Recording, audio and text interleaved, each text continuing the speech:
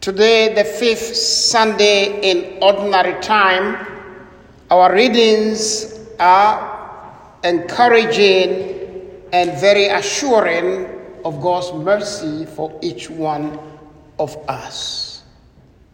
We are encouraged today never to let our smallness, not to let our weaknesses separate us from God, but to challenge us to go closer to God for His strength and support. The strength to move on in life comes from Him, and He alone can turn our weaknesses into power. The first reading tells the call of Isaiah to the prophetic ministry. In a vision in the temple, God reveals Himself to Isaiah as the All-Holy One. This vision evokes in Isaiah a sense of his own sinfulness. He cries out in fear, "Woe to me, for I am lost. For I am a man of unclean lips, and I dwell in the midst of people of unclean lips. For my eyes have looked at the King, the Lord of hosts." Isaiah judged and condemned himself as a sinner, as one who was good for nothing except death. When Isaiah saw in himself, in his encounter with God, he identified himself as a sinner. But what he saw in himself was different from what God saw in him. While Isaiah saw only sin, weakness, and death, God saw in him one who would be forgiven and shown mercy. God saw in him a great prophet in the making. He saw him as a suitable instrument to be used for the good of people and for the glory of God. We are told one of the angels touched Isaiah's mouth with a live coal from the altar of God and said, "Behold, this has touched your lips. Your sins are taken away, and you are forgiven." When Isaiah was cleansed of his sins, he responded without hesitation to the divine call. He was transformed by God into a divine instrument, a mighty prophet of God. In our second reading today, St. Paul gave a similar testimony. Paul saw himself as a great sinner because he persecuted the church of God. He arrested and he killed so many of God's children. But God arrested him and turned him into an apostle. Paul says in our second reading this today, "I am the least of the prophets, unfit to be called an apostle because I persecuted the church of God. But by the grace of God, I am what I am, and His grace towards me has not been in vain. On the contrary, I, or rather the grace of God that is with me, have worked harder than any of the others. But what matters is that I preach what they preach, and that is what you believe." St. Paul is here boasting of God's grace and mercy. In spite of his unworthiness, he is a witness to the resurrection of Christ. Dearly beloved, each one of us has his or her own conversion story to tell. When we encounter the Lord, it is not our past. It is what the Lord can use us to accomplish from now. Probably if the Lord were to look at my past, I might not be standing here. Probably if the Lord is to look at your past, you would have no chance to be called a child of God. But it's by the grace of God that we are who we are. It's the grace of God that enables us to be used as instruments to accomplish his mission on earth. In fact, the storyline continues in today's gospel reading in the encounter between Jesus and Peter. Simon Peter and his partners are out of their boat washing their nets, a sign that they are through with the search for fish, at least for the day. They are tired and frustrated because they have fished all night and caught nothing.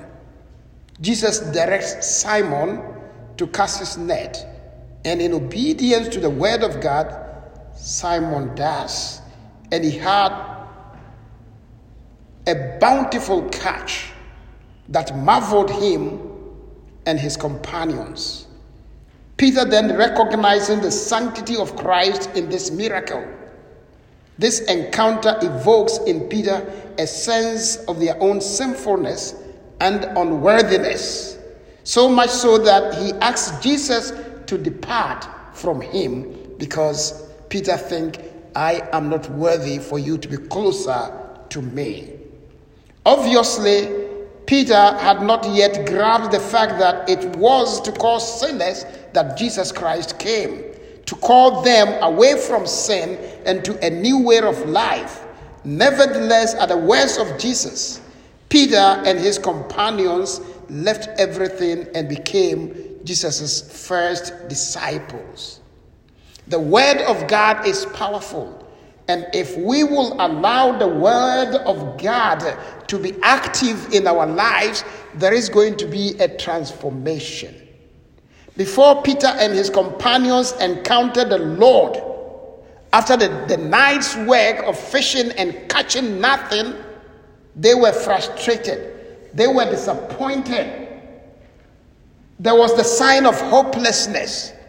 But the Lord tells them to cast the net during the broad daylight. And just imagine a professional group of fishermen who had embarked on fishing all night. Catching nothing is now being directed by the carpenter's son to catch fish during the daylight. You know, Peter could have easily brushed that aside and said, "You idiot. This is not how to fish. This is not the time." And let me tell you, I know about my business. I've done this from childhood. Who are you to tell me what to do now? But Peter said, we have worked all night. We got nothing. But since you say so, I will cast the net. Obedience to God's word. At times we are so proud to allow God to be God in our lives. At times we are so proud to listen to the voice of God calling us to do something that may seem stupid. But that is where the fulfillment in life comes. And when Peter did as Jesus told, they caught a lot of fish. It was a miracle. It was an experience that made Peter realize that the person standing in front of me is not just a mere carpenter's son. He's somebody special. He's somebody of divine character. So he said, depart from me, for I am a sinner. Dearly beloved, Jesus tells Peter, from this day on, you will become fishers of men and women. No more catching fish. And they left everything to follow Jesus. They left everything, including their old state of life, their livelihood, their canoe, their nets.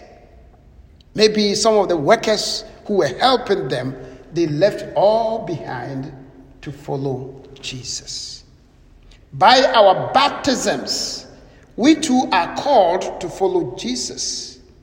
But what does the following of Christ mean for the ordinary person?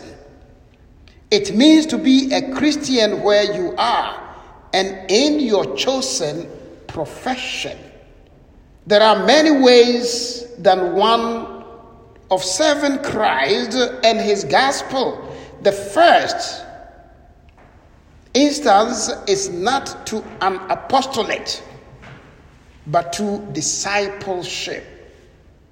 Jesus called Simon Peter and his companions to be disciples before he gave them an apostolate, to go and spread the good news to all the world. We might feel unworthy, but we are assured today that Isaiah, Paul, and Peter each began by acknowledging his unworthiness and inadequacy. Yet, if they all became great instruments in the hands of God, why not you? If Isaiah, if Saul, and if Peter and his companions became a very good and useful instruments in the hands of God, I believe that you can become a useful instrument in the hand of God. If I can become an instrument in the hand of God, I believe you can be a better instrument in the hand of God. Dearly beloved, if we acknowledge our weaknesses, God can strengthen us. If we acknowledge our emptiness, God can fill us. If we acknowledge our poverty, God can enrich us. Today's liturgy is not to glorify sin or reward sinners for their actions. God frowns on sin, but God loves the sinner, because every sinner is a potential saint in the making, provided that we listen to God, provided that we allow the Lord to lift us up from where we have fallen. We are potential saints. No matter what people say about you, no matter what people think about you, and no matter how guilty you feel about your past behavior and life, there is hope for you. Jesus is ever ready to transform you into a useful instrument in his hand. Today's liturgy reminds us of the availability of God's grace and mercy for each one of us.